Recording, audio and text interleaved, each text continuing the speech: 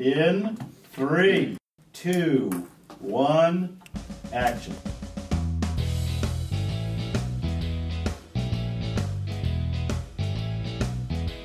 Welcome to Fade In, a show where we talk about the movies we make and the movies we love. I'm Tess. And I'm Chris. And in my blood and flesh. Also in the studio, we have a voice you've heard before, who has, if you listen to our Steve Solves a Murder, the hard-boiled detective Steve, Mike Rabel. Welcome to the show. I feel like I'm having deja vu.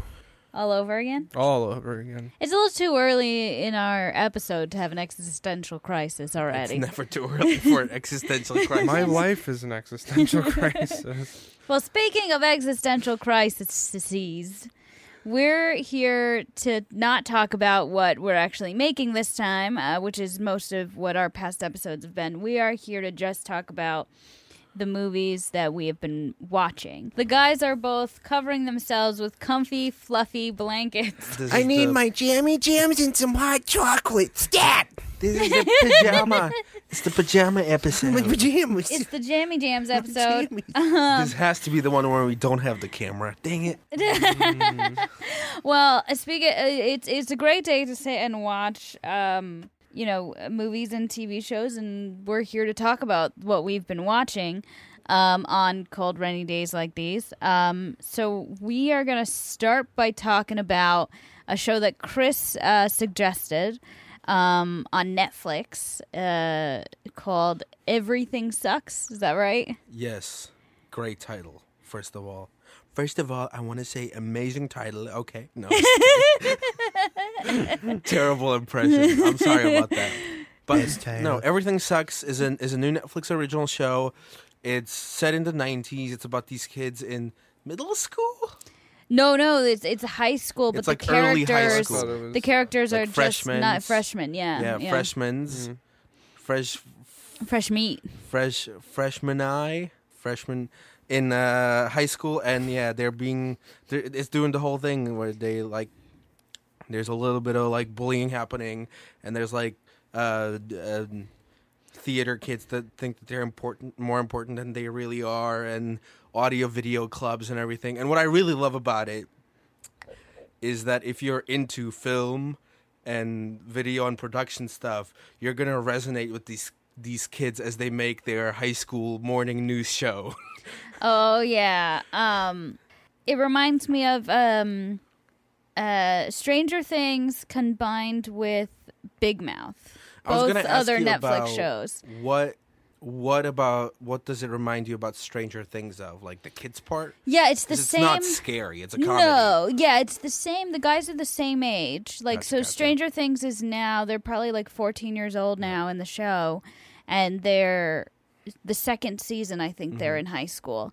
And so it's them figuring out like who they want to be in that new space, and that's kind of what Everything Sucks is about. And they're trying to figure out, the opening lines is, we're in high school now, we're going to be the cool kids in the AV club, which, joke's on them. Self-contradiction. Yeah, and then there's one kid who's like, I'm all about this chick. If you've seen the trailer, which doesn't give a spoiler away, he's into this girl whose name I don't remember, who's the principal's daughter, and he's like, he's doing all these like really cheesy things to get her to date him. Things that like for freshmen in high school would do that are cool. Cool, and like very over the top, but also he's completely delusional in his recognition of her interest in him.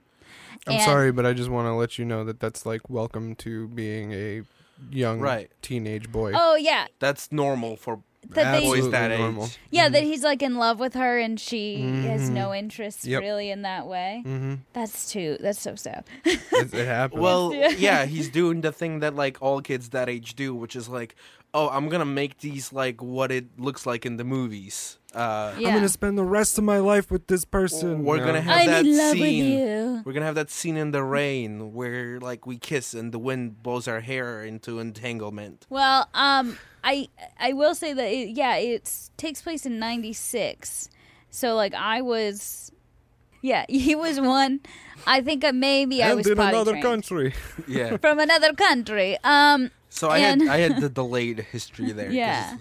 'Cause, I still played on the Nintendo Entertainment System as a kid, but they really encompass the really late well. 90s. They like The culture. The female lead is really into Alanis Morissette and somebody else whose name I can't remember. I love when the main kid gives her the Oasis CD. Oh, that was Oasis. like a moment where I was like, oh. I'm just saying, oh God, because of Oasis. That's all. Yeah.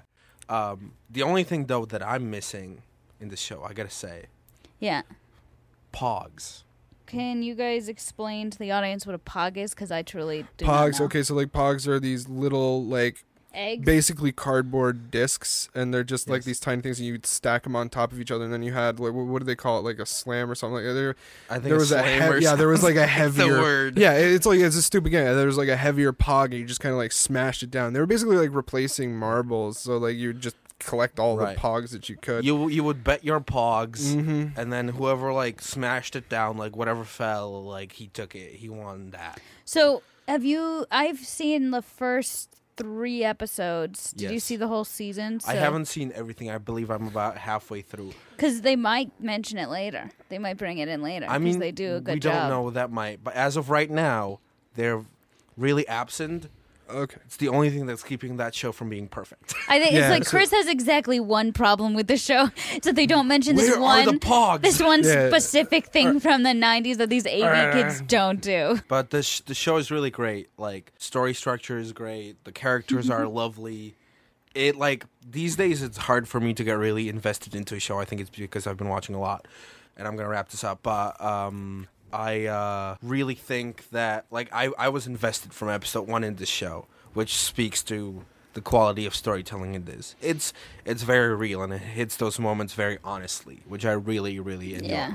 I cringe in the same way in this show that I did with Big Mouth, where they have, things that are happening in puberty, and it's like, oh, yeah, that totally happened, and that was totally horrible in the same way. And this one's not focusing so much on puberty, but on, like, becoming a person who makes decisions on your own. More the social side. It's more social side. So, I mean, I'm looking forward to seeing the rest of the season, and I think So we could good. check in later at another episode when we've both seen the full series I'll through. probably have watched it too. Yeah, and more of us could talk about it. I'm just but, happy for once that I'm not ranting about how something sucks. Yeah, ironically. Ironically, yeah. Ironically, Yeah. this- Everything sucks, but it doesn't. Like but ironically, yeah. So we both like it. That's actually new for us. we I don't get think we've ever agreed on something. Once we finish the season, we'll be able to know if it sucks. Stay tuned to see if Chris hates it later. I hope not.